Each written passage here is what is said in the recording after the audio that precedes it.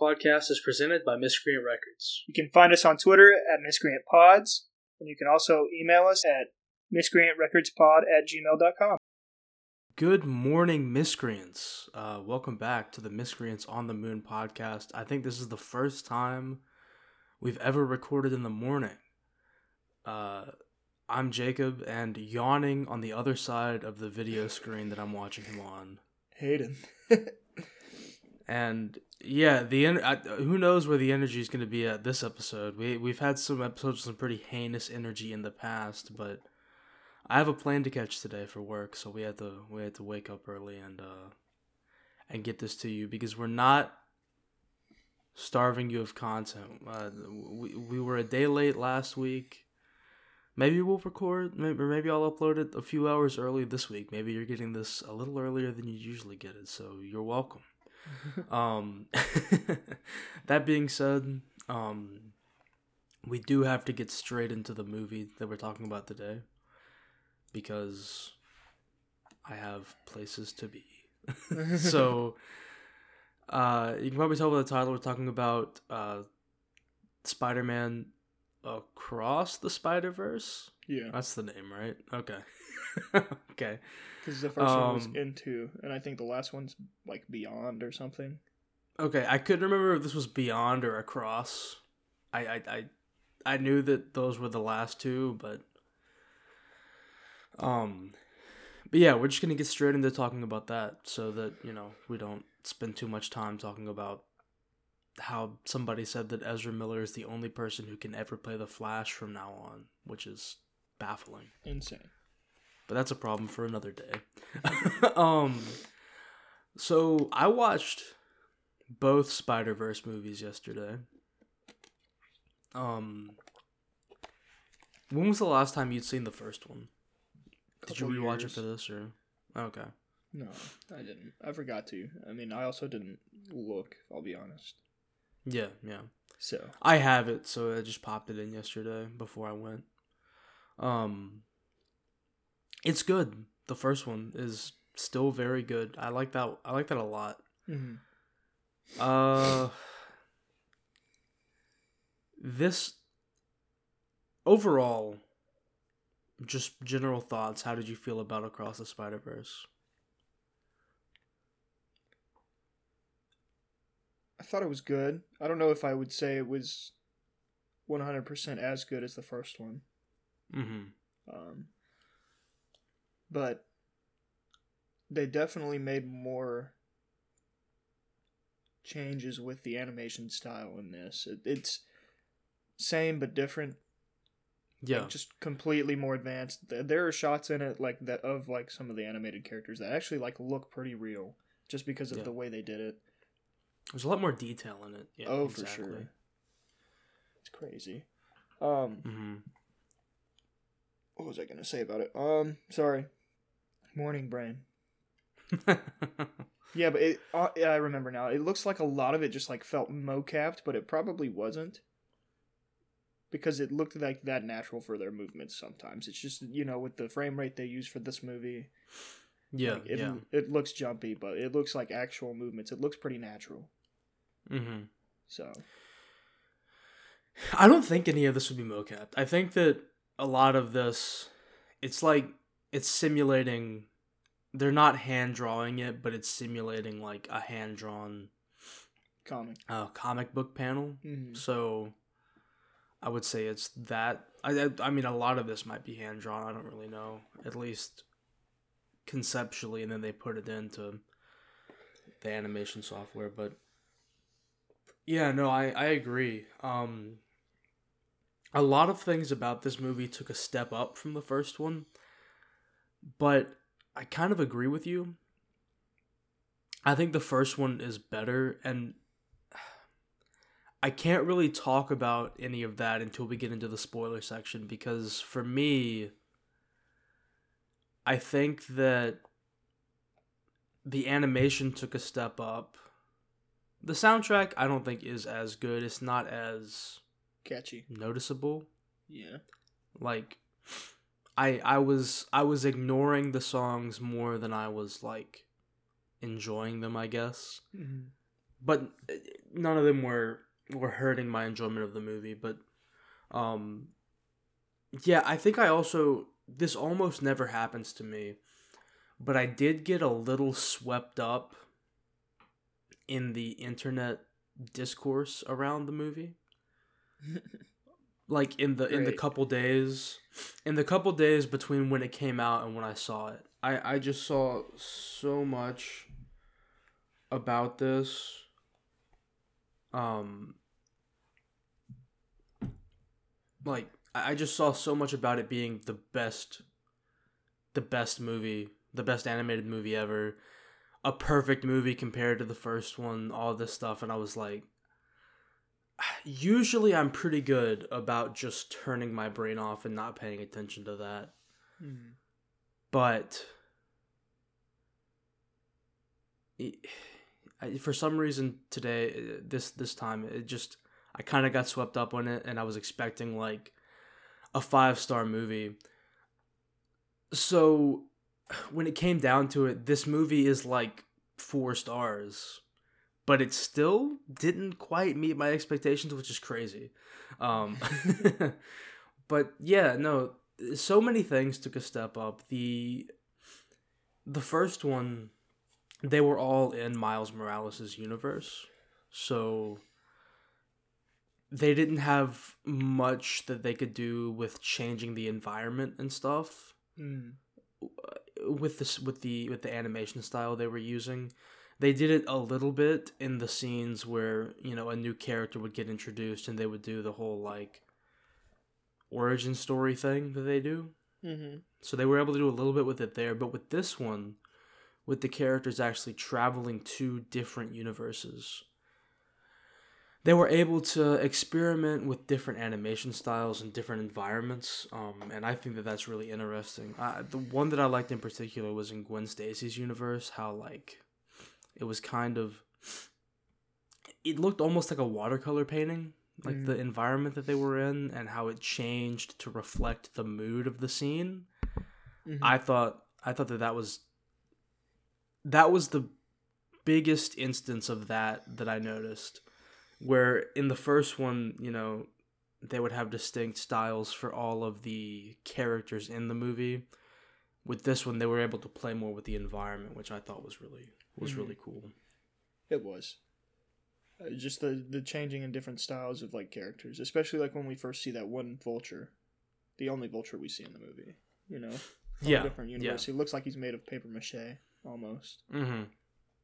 So I do think it's funny how they continue to use the hammer space concept, and they give him that as a like as a tool, I guess, something that they brought up in the first one with Spider Ham. I thought that was funny. That was a funny callback. Which there's a lot going on visually in parts as well, which got not annoying, but like a little bit overwhelming in parts. If you've seen the trailer, you know that there's a point where they go to like Spider-Man headquarters and there's a bunch of Spider-Man in it. There's just stuff going on. Like, I guess the point of it is that like you could watch those scenes 100 times and notice something new each time. yeah, But I did find it pretty distracting. there was a lot, and I felt like I was looking just for anything like cool in the background a lot of the time. It was hard to catch something just because there's so much. Yeah, and in parts it was distracting from the emotional weight of the scene as well. I feel like there's one scene in particular that we'll talk about in spoilers where like a big emotional drop has just happened, but there's something like very like noticeable in the background that just took me out of it completely. So that's the issue with things like this, where you're gonna put a lot of guys in a movie, and in hindsight, I forgot that there were gonna be a lot of guys in this movie. So I forgot that lots of people really like movies that have a lot of people that they know in it, so they can point at the screen and be like, oh my god, look who's here. You know what I mean? Yeah. So, I think that is probably what boosted some people's ratings, you know? Probably. But I just on a scale of things, they put a lot in this movie. I suppose they just did it to do it. I don't know if they'd had to put as many things in the background as they did, but it's what we got. And I mean, there are Spider-Man to look at that are good throwbacks and stuff sometimes, but a lot of the time it's just random versions of him that I've never seen before. So, I mean, I think every version in the movie, it is cool that like they have a comic book counterpart, or they have a, something along those lines. They've been in a TV show, in a comic, in something. But yeah, there's something for everyone in here. Like there's a Spider-Man that you'll go to this movie and see, and there's probably going to be one or two that you recognize that like nobody else, maybe not nobody else, but most other people in the theater don't recognize. There's going to be a bunch that you don't recognize, but somebody else will. So it's cool, the scale of how many Spider people are involved in this thing that they're doing, but it did get a little bit distracting in parts. That's fair. And if you thought 3 Spider-Men was enough in No Way Home, this one is, think about like 3,000. Yeah, honestly, probably. I was going to say 300, but there was a lot. A lot of them. Yeah. So. No, but overall, even though there was a lot going on at points, I do think they still did a good job of kind of capturing different styles. We didn't get to see, whenever these Spider-Man are dealing in combat, you're not really focusing on any particular one of them. So you don't get to really see. The first one was great because each character had a different animation style that they used on them whenever they were in combat. Yeah. Whereas in this, we don't get to see that. We get to see a slightly different, character designs and styles of animation used on the character themselves, but there wasn't as much of that interesting differences in the action, because we saw that with the fight that they had towards the beginning with the Vulture that kind of kicks everything off. But outside of that, that's one thing that I really enjoyed from the first movie, that with a higher volume of people from different dimensions, you'd think you'd be getting more of that, but really there's not much of it. There's not much of it here, honestly. I would agree. There's just a lot of the time when he's fighting during like the middle portion of the movie, it's just him covered up in other spider people grabbing him. And it's like, I know stuff's going on, but it's hard to tell. Yeah, which you've seen all that in the trailer. The trailers also kind of give up a lot of what's going on in this movie. And I guess I'll finish that thought in the spoiler section, because there's something that I want to say about that. Yeah, we'll get to that in a minute.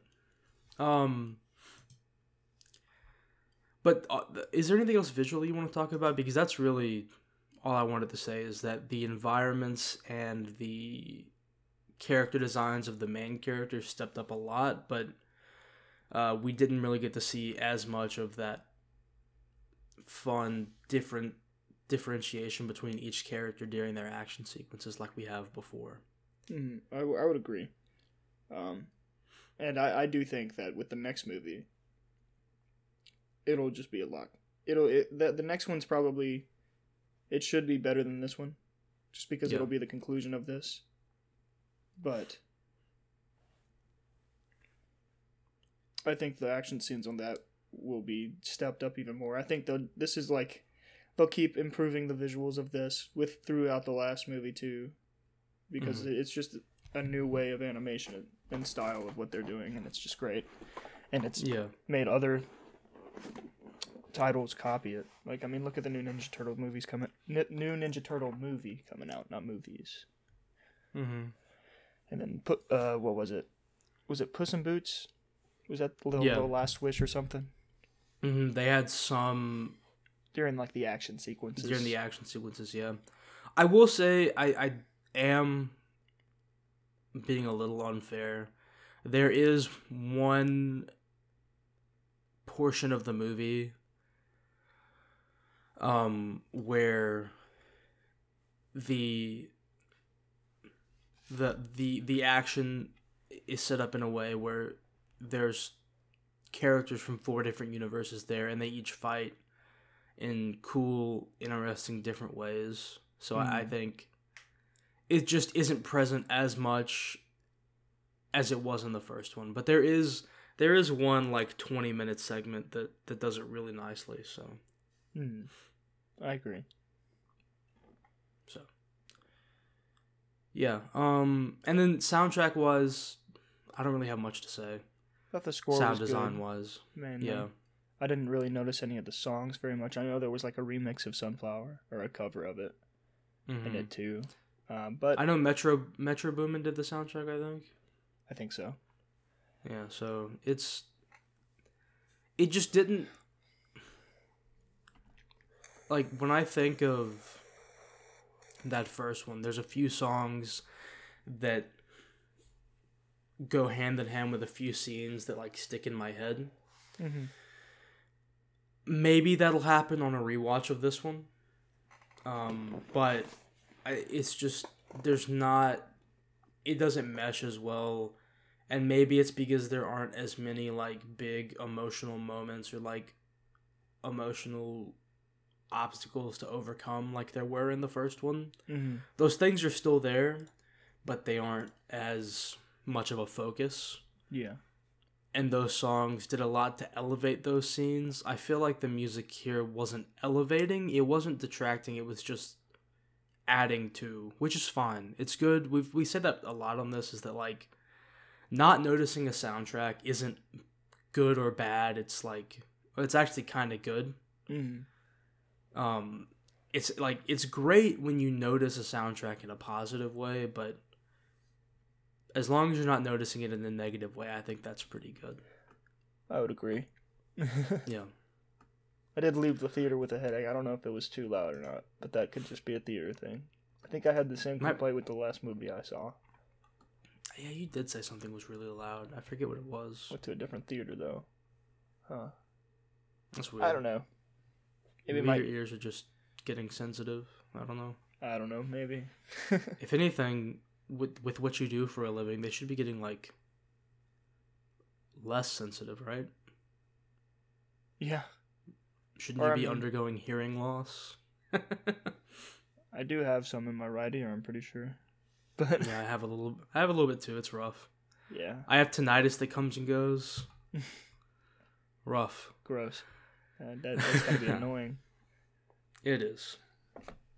I get it in my left ear pretty often, and one time recently my dog barked in my right ear, and it came for a little bit, for like a day. And you're like, oh no. But it's gone again. But the seal has been opened, so I feel like the right ear is gonna start having it too. I've resigned to the fact that it's just gonna happen. I'm just gonna have it. Yeah, there's not much you can do for your ears, I don't think. Yeah, hopefully they're the same pitch, or at least pitches that go together. Yeah, that harmonize, not. Oh gosh. Yeah, I would hate to have it like just a grate C on and a me C sharp, forever. and it would just be like. Yeah. Rubbing. No. That'd be awful. I don't want to think about that anymore. Let's move on to spoilers. Overall, I thought this movie was a very good movie. You should go see it if you haven't. The Yeah, I can't really think of a reason not to see it. Mm-hmm. I'd watch the first one first. I went with a bunch of people, and two of them hadn't seen the first one, Yeah. which they have a habit of doing this. One of those people I went to see is the person I went to see Fast X with, who hadn't seen any of the others. I guess now that she works with us, her and her fiance just want to go see movies, but they haven't seen a lot of movies, so they're just seeing the ones in the theater with us now. Mm-hmm. And then when we leave, they're like, "Oh, I want to watch the other ones," and I was like, "You haven't seen them. The first 30 minutes of this is going to be very confusing if you haven't seen the first one." The first one's not even that long. I mean, like, it's like an hour and 45. I know it didn't do amazing, like in the theaters, like box office wise, but it did good. Yeah, so. yeah. No, I think they're both definitely worth a watch. I'm really looking forward to what they're doing next. Yeah, I do think that the third movie in this trilogy could be the best one. So, I do have. If they capitalize on everything they've set up, I think it will be. Yeah. But that's a big if these days. That's a big if ever. Like, there's been so many trilogies that have set up things perfectly and then just kind of get it. I feel like I have trust in these guys. Weren't these? But it's also Sony though. Supposed to make, what were the creators of these movies supposed to make? Solo. I think Solo, and they were attached to another project that I recognized too. I don't remember what it was. But I don't remember. They dropped out of something to do this, or they got fired from something, and they did this instead. I'm glad they did. Not this movie in particular, but this series, I think.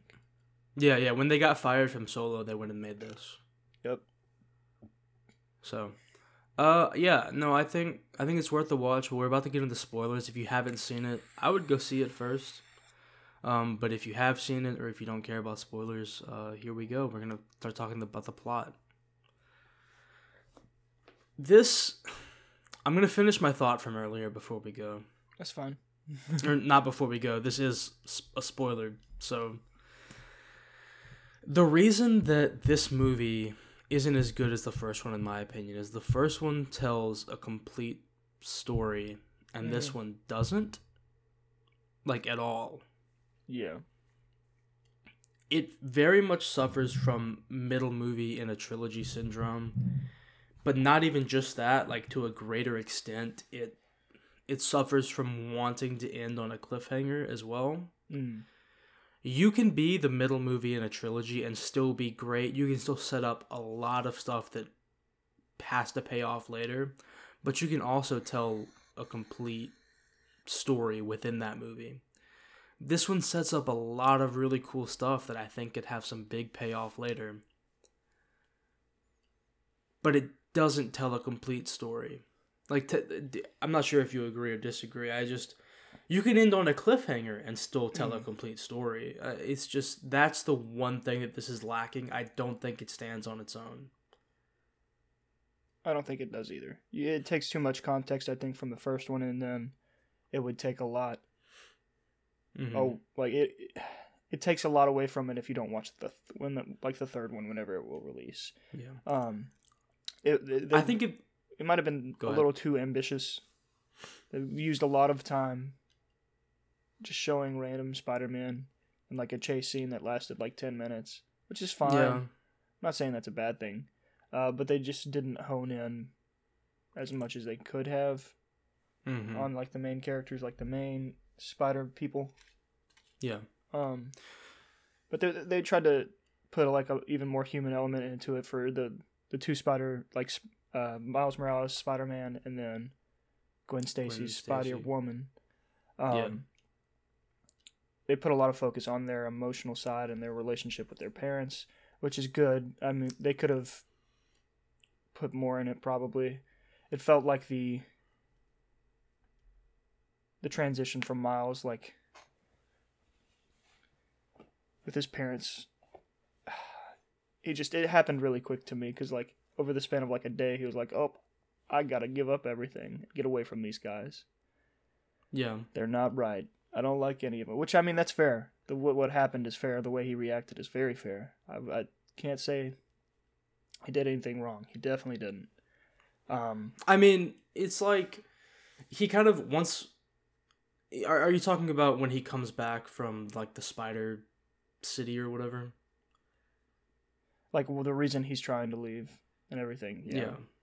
Yeah. So when Gwen tells him about this team, he really wants to join because he's kind of tired of being alone. The whole reason that he wants to go to Princeton and work on quantum physics, like he's talked about, is so that he can travel dimensions to see his friends again and to feel like he's not so alone. And he finds out that this is out there. And once he gets there, to find out that they've been excluding him from this for like a year and a half is how long he'd been Spider-Man. Well, yeah, I'm not. Yeah. It had been over a year, but also, for the reasons that they're doing it, seem a little arbitrary. But I'll get to that in a minute, and to find out that like the people who he thought were his friends, like Gwen and the Peter B. Parker, had kind of planned to exclude him, and then now that he's here, to kind of trap him and make sure he can't try to change his dad's fate and stuff like that. It just it seems to realize that everything you want is there, and then to realize that it's not what you thought it would be and not really what you wanted, and to have that come crashing down so quickly. I could see how he would come to that realization that, like, okay, maybe my parents were right. He's also 15, so yeah, it's it's very much, he's trying to go out on his own. He thinks he knows what he wants, but he's still at that age where it's like, if you come up against some resistance in a direction where your parents said that you didn't want to go, you might still have that trust, or you might not have the faith in yourself to keep going, or however that works. I could see him turning back around that quickly, because at the beginning, like you said, he's wanting to go off on his own, and his parents are kind of holding back on it. Or his mother is, at least. His dad seems more supportive of him from that side of things, from like the going to Princeton side of things. Yeah. But maybe not in some other areas. So yeah, I could kind of see that. It made sense to me, especially with like the age and the stage of life that Miles is in, and just the absolute extremity of the situation that he used as not even as a metaphor, because that's really what he wanted. The whole reason that his aspiration was to do the quantum physics and to do that interdimensional research like he wanted was to get back to his friends, and then he realizes that it's all there, but in reality it kind of isn't. It's not perfect like he thought it was going to be. Yeah. Not even that it's not perfect. It's not even a positive thing. It's like this whole Spider City thing operates in a weird area, like a weird gray area of. It's one of those things where they're trying to make you sit down and watch this movie and be like, I see where Miguel is coming from, and make you want to side with him. I don't think it executes that well. How did you feel about that specifically? They didn't bring out like enough emotional background for him, I think, for people to really feel the weight of like what happens whenever the universe, like whenever like a world gets untangled from their spider web, like the theoretical spider web that connects all Spider-Man. But they showed it a little bit with him interacting with a different Miguel O'Hara's kids. Yeah. And I'm like, that just makes it a little bit weirder. They should have just made it his kids to begin with. Well, the whole thing, Like, he caused the incursion, or whatever it's called in this. yeah, the whole thing about this is that, like, this Miguel was in a universe where he is Spider-Man, and, like, he doesn't get to have that side of life, and then this other universe, their Miguel had died, so he wanted to go take its place and be happy, which isn't a one-to-one of what Miles is trying to do. He's trying to go be a part of something, but by being a part of it, like, he might change things, which he does. We see that earlier in the movie, and they just really speed through that section of Miguel's life. They don't do much to humanize him. They really try to speed run that humanization of that character to try to make him more relatable and more of a gray character rather than an antagonist. Yeah. Which I'm sure by the end of it, he's going to be a good guy. I don't think he's going to be against Miles the whole time. I think they'll come to an understanding in the next one. Yeah, probably. But yeah, they just didn't give us enough to make me think.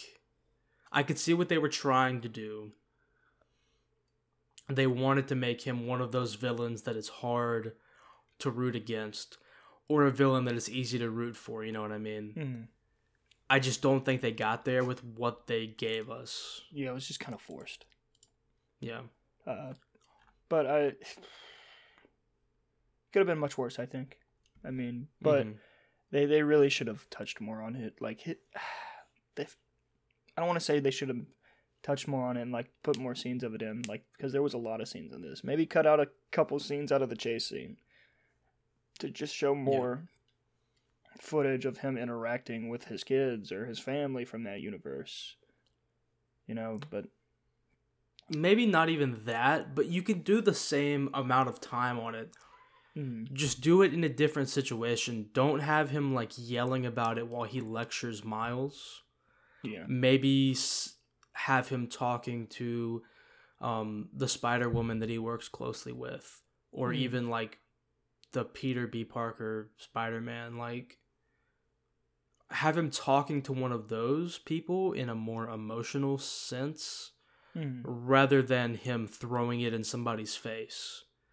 I feel like that would have made him more of that sympathetic villain that I think they were going for. Yeah, I think so. Because they kind of tried to make two sympathetic villains in this movie, and I don't think they got there with either of them. No, probably not. Let's talk about the Spot for a bit. Okay. How did you feel about him as a villain? He's obviously going to be a much bigger player in the next one. He kind of disappears for the second half of this movie. Yeah, he does. I liked his fight scenes. I thought they were cool. The way that, like, they fought each other. But yeah, he's just a big old weird guy. He's like, I'm your arch nemesis. We're bound to do this forever, Batman. Yeah. They tried to go a little Jamie Foxx Electro, almost. Maybe not in the sense not in the sense of him, you know, looking up the Spider-Man and stuff, but when they were talking to each other at the beginning, when the Spot was trying to rob the ATM, they were trying to go for that dynamic, I think, of like, oh, I really, like, care about you noticing me, and then Spider-Man's like, I don't think about you at all, essentially. It's kind of that. He's like, that I didn't dynamic. even know you existed. Yeah. So, and then I guess that is why he eventually goes off. I mean, he discovers his true power because instead of, capturing him and putting him away, Spider-Man does like let him kicks himself into himself Mm-hmm. and finds out that he can travel dimensions. He- they do a lot of setup with this character, and then he just disappears for the second half, which is, I kind of thought this was going to end on a cliffhanger. Mm-hmm. I saw that it would. I just didn't know Okay. how. Yeah, because originally this was labeled as like a part 1, part 2 type thing. Mm-hmm. So I thought it was going to end in a cliffhanger. But then once he disappeared and just wasn't around, and I looked at my watch and I was like, okay, there's 30 minutes left of the movie. They're not going to bring him back, probably. Yeah. I was like, this is going to end on a cliffhanger for sure. And it did. So I just thought they're trying to make him a sympathetic villain in the sense that, like, he was already working for the evil corporation. He's the guy that Spider-Man hits with a bagel on the way out. But, that was hilarious. It was. He was one of the people shooting at Miles and Peter when they were escaping that lab that Olivia Octavius worked in. So he was already a villain, but they tried to make him just into some guy that you can be sad for because Spider-Man turned him into this monster. But, like, the reason that he was there at the reactor, or at the what is it, the accelerator or whatever, the thing that opened up the dimension door in the first movie, the reason he was there was because he was a villain doing villainous things. Yeah. So you lose the sympathy on that level. He does mention that, like, his family won't look at him and stuff anymore. It's just, the way they deliver these lines that are trying to make us feel sympathetic towards these villains made it feel like a joke.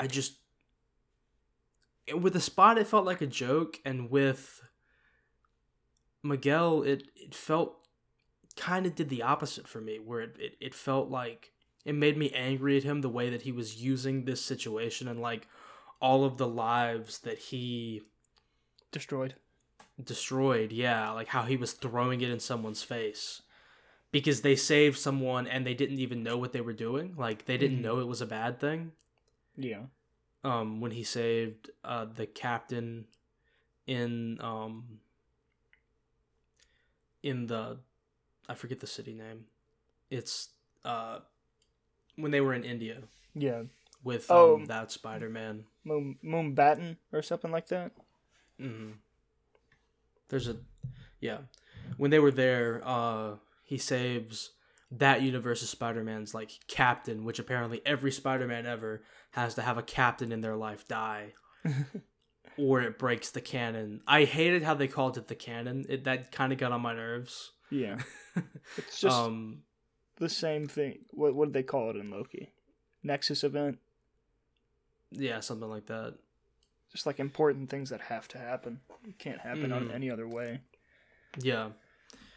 But those are, if you look at the big web that all of the different dimensions reside in, the little nodes where a bunch of different webs connect, those are the canon events. And one of the canon events is, like, losing a captain that you had beef with, but then you fight together for some reason, and now they're dead.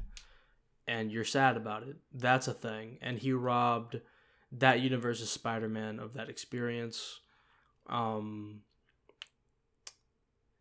There's, like, losing a role model, which, like, for Gwen Stacy was her universe's Peter Parker. Uncle Ben, Uncle Aaron, people like that. And then there's other stuff like that where it's like, later on, Peter B. Parker tells Miles that, like, it can be good and bad things, but they only show the bad things in this movie. But yeah, no, it's that the way that they talked about that, This was also one of the scenes that I got the most distracted in, which we'll talk about that in our cameo corner a bit later. But if he didn't know about it, I don't know why they're like blaming him for it, because it seems like the implications of this one thing happening aren't catastrophic. Yeah, because he saved one. Yeah, I don't think that it's like, I think that Miguel is doing some projecting. Yeah, probably. But then we also do find out that Miles isn't just going to sit back and let his dad die, who he assumes is the captain in his life that's going to die, because his dad is about to make captain. So, yeah, that stuff is where it kind of gets the plot kind of gets a bit convoluted almost. Yeah. And feels like there's going to be some payoff later, hopefully. Mm-hmm. Because it was a lot of setup and then it kind of didn't really go anywhere. Yeah. So. But, yeah, with the Spot specifically, I thought that when they were fighting him, what they did with the dimensional holes and stuff, and like how Spider-Man had to adapt to defeat him, I thought all of that was really interesting. How like there's one point when he shoots a web and the Spot opens up a door in front of him, and then Spider-Man uses that to latch onto something and pull it through and hit the Spot with it. Like things like that I think are ways that they really make those scenes more interesting. Mm-hmm. And it just provides opportunities for quips too. Which, yeah, of course. Both of them. Even the Spot, he was just a little nerdy guy. It's like, I'm your arch nemesis. We're gonna fight. I'm gonna make you see me. Mm-hmm. And then now it's like, I'm kind of afraid that they're gonna lose some of that now that the character is like all powerful. Not all powerful, but like a lot more powerful. Yeah, he's like Death Destroyer of the Worlds now. Yeah, because he's like one big Spot almost is what his design looks like. He added more spots by going and getting more dark matter from these different accelerators that they used. And eventually they couldn't stop him from getting the last one. And he sounds different, and I hope they don't just make him deadpan and serious. Mm-hmm. I hope that he still has that kind of little bit of a sense of humor that he had. Yeah. Because that dynamic, it's always more interesting when Spider-Man is quipping to a villain and they kind of quip back. I always think that's a lot of fun. Yeah, he's like, oh, you missed. And then he pulls a big pile of wreckage on top of the Spot through a hole. Mm-hmm. And I hope they don't lose that in the next one. But they may. Who knows? Maybe they'll just make it super cringe Lord. Because that's what this character feels like. Yeah. Is there anything else plot specific you want to talk about before we get into the big twist? I don't think so. So, after they go on the chase scene, eventually Miguel kind of corners Miles and tells him that the spider that bit him was brought over from another universe. Mm-hmm. So he wasn't supposed to be Spider-Man. Him getting bitten by the spider not only did it rob another universe of a Spider-Man, it directly led to his universe's Peter Parker getting killed. Mm-hmm. Because I guess each universe is only allowed to have one Spider-Man. I guess so. It seems. So I guess that's kind of what they're going for with that. Mm-hmm. But he calls him the original anomaly, and that's kind of the most emotion that we see in like a fight scene that's similar to some of the stuff that we saw Miles overcome in the first one. Mm-hmm. Eventually, he gets away and he goes back in the little Spider-Man headquarters. So Miles' plan was to draw them all away, and Miguel sent everyone after him. So all the Spider-Men are out of the headquarters. He ends up getting back. They have a machine that scans people's DNA and sends them back to their original universe. Mm-hmm. And it scans his DNA, and it sends him back home, he thinks. Mm-hmm. Gwen Stacy also gets sent back to her universe, but the punk rock Spider-Man has left her an interdimensional bracelet that he made. Yeah. Which that character's a lot of fun. I do like I him. I think he'll be more important in the next one, but he does kind of, once he sees how they're treating, he's very anti-establishment and stuff. Mm-hmm. But once he sees how they're treating Miles, he's like, he helps him get out, kind of. He doesn't really help him get out. He like tells him to use his powers to get out, and then he quits and leaves. Yeah. And then he goes and leaves like the interdimensional bracelet for Gwen to find. Mm-hmm. And so she goes back to Miles's real, like, his universe, tries to find him, and there's a scene that's kind of running in parallel where she is sitting on the windowsill, you think listening to something, and Miles is in the room talking to his mom. Eventually, he's like, I'm Spider-Man, and she's like, who is Spider-Man? Is this like your Comic-Con costume or whatever? And he's really confused. Mm-hmm. He goes downstairs, and Uncle Aaron is still alive. He comes in and is giving Miles' mother some money and things like that. Gwen goes inside, and Miles isn't there, and she talks to his parents, and then she's like, he's gone, but I'm gonna go find him. And then we find out that the big twist is that in the universe that Miles is currently in, New York is kind of a hellhole. Mm-hmm. Because in the first one, a bunch of the Spider-Men said that, like, oh, I'm the only thing standing between New York and chaos. This shows, I guess, what New York would be like without a Spider-Man.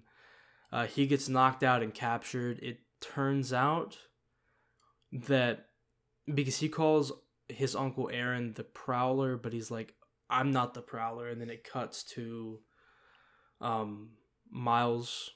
This Earth universe is 42 Miles, who is the Prowler. So, and that's kind of where it ends. Mm-hmm. We also see that Gwen Stacy has kind of assembled a team. It's just the Spider She people has- from the first movie, pretty much, plus somebody. The Indian Spider-Man. Yeah, and then the punk rock one as well. Heard, I didn't know if I saw him there or not. I didn't want to mention it, but Yeah. I do like Hobie. Yeah, Hobie. Yeah, they're both there, plus all the original ones. Mm-hmm. Yeah, so that's kind of where we're at. I think if this still could have been a good twist, but they could have given us a bit more of a contained story for this one. But, you can't have it all. And to see why we couldn't have it all, are you ready for our cameo corner? Lists all of the Spider-Men. Yeah, list...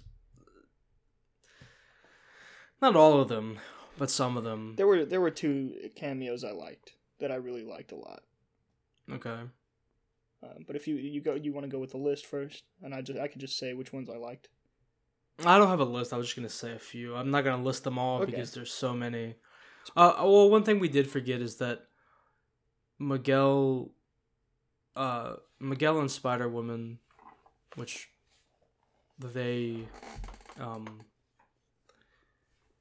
Also, that Spider-Woman is pregnant the whole time, but she's flipping around and stuff. Like, imagine being that baby in there. Crazy. She's getting thrown around all the time. Yeah.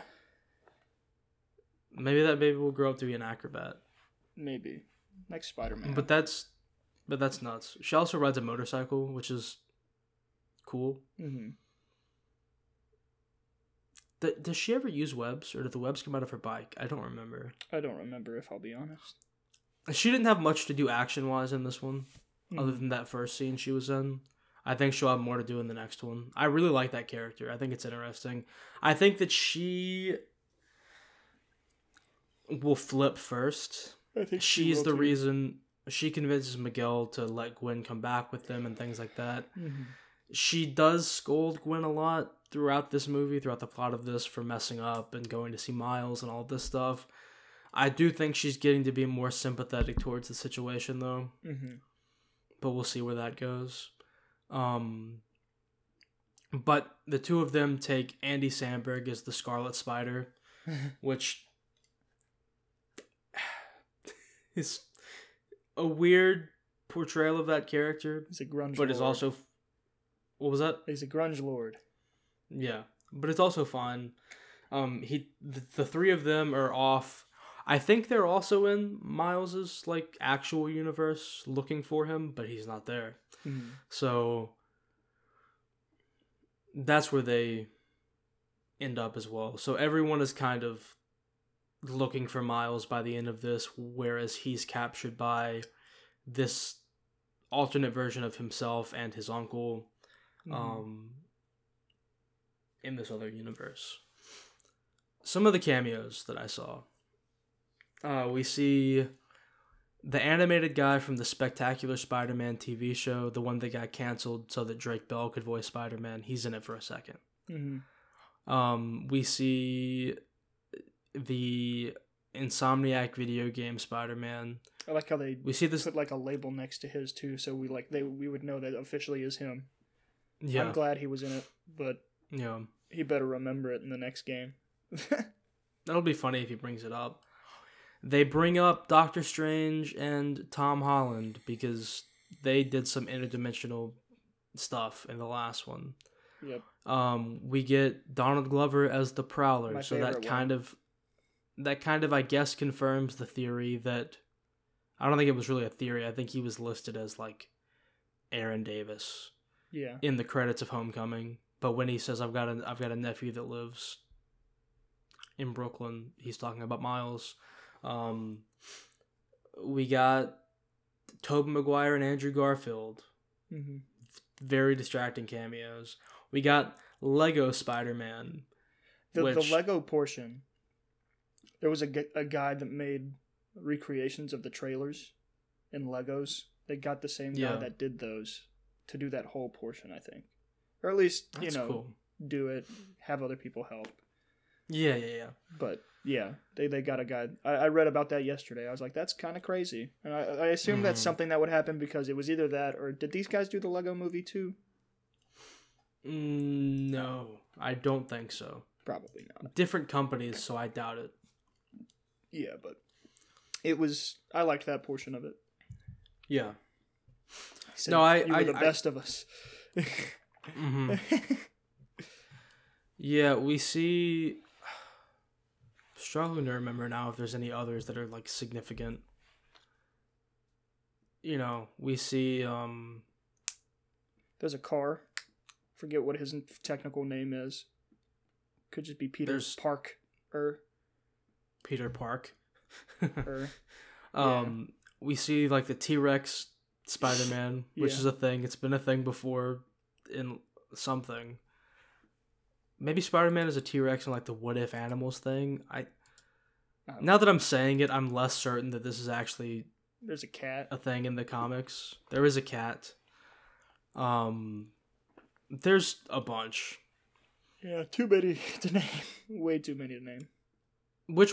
Tell me which ones you liked, and I'll tell you which ones I didn't like. It's the Insomniac and then the Donald Glover. Okay. Yeah,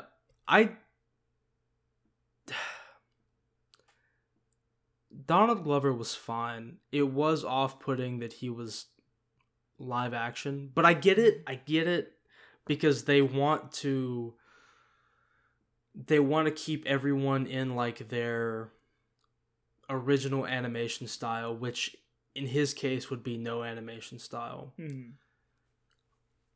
What I liked less was when they went back to that well with Andrew Garfield and Tobey Maguire. They just had scenes from their movies playing on in the background. Yeah, it was very distracting in those scenes where they're doing a lot of like lore dumping. Mm-hmm. And I get why they're doing it. They're doing it so that people can point at the screen and be like, oh my god, look. There they are. They wanted to get the No Way Home effect. That movie made $1 billion, even though it was a pretty shitty movie, but they had the other Spider fellas in it. The movie wasn't that shitty. No Way Home did the same thing that Joker did for me, where like I left them and I was like, that was an alright movie. And then like people were just like, this is the greatest movie of all time. And it just made me hate it. Yeah. Joker's still in like way too many people's top 15 movies of all time. It's not. It's just Taxi Driver. Yeah. It's not as good. But. Yeah. Whatever. Besides the point, I guess. But yeah, it feels out of place. Especially because they're just giving us flashes of everyone else. You know, they go through the scene of like, everybody loses a close friend or whatever. Mm-hmm. They flash by, you see like Gwen Stacy, like her picture moving by and stuff. But then it zooms in on Andrew Garfield's face and like him crying, that scene from the movie. And it's like, I wish you'd given that emotional moment to someone who was actually in the movie instead of just being like, here's a clip from an old movie we made.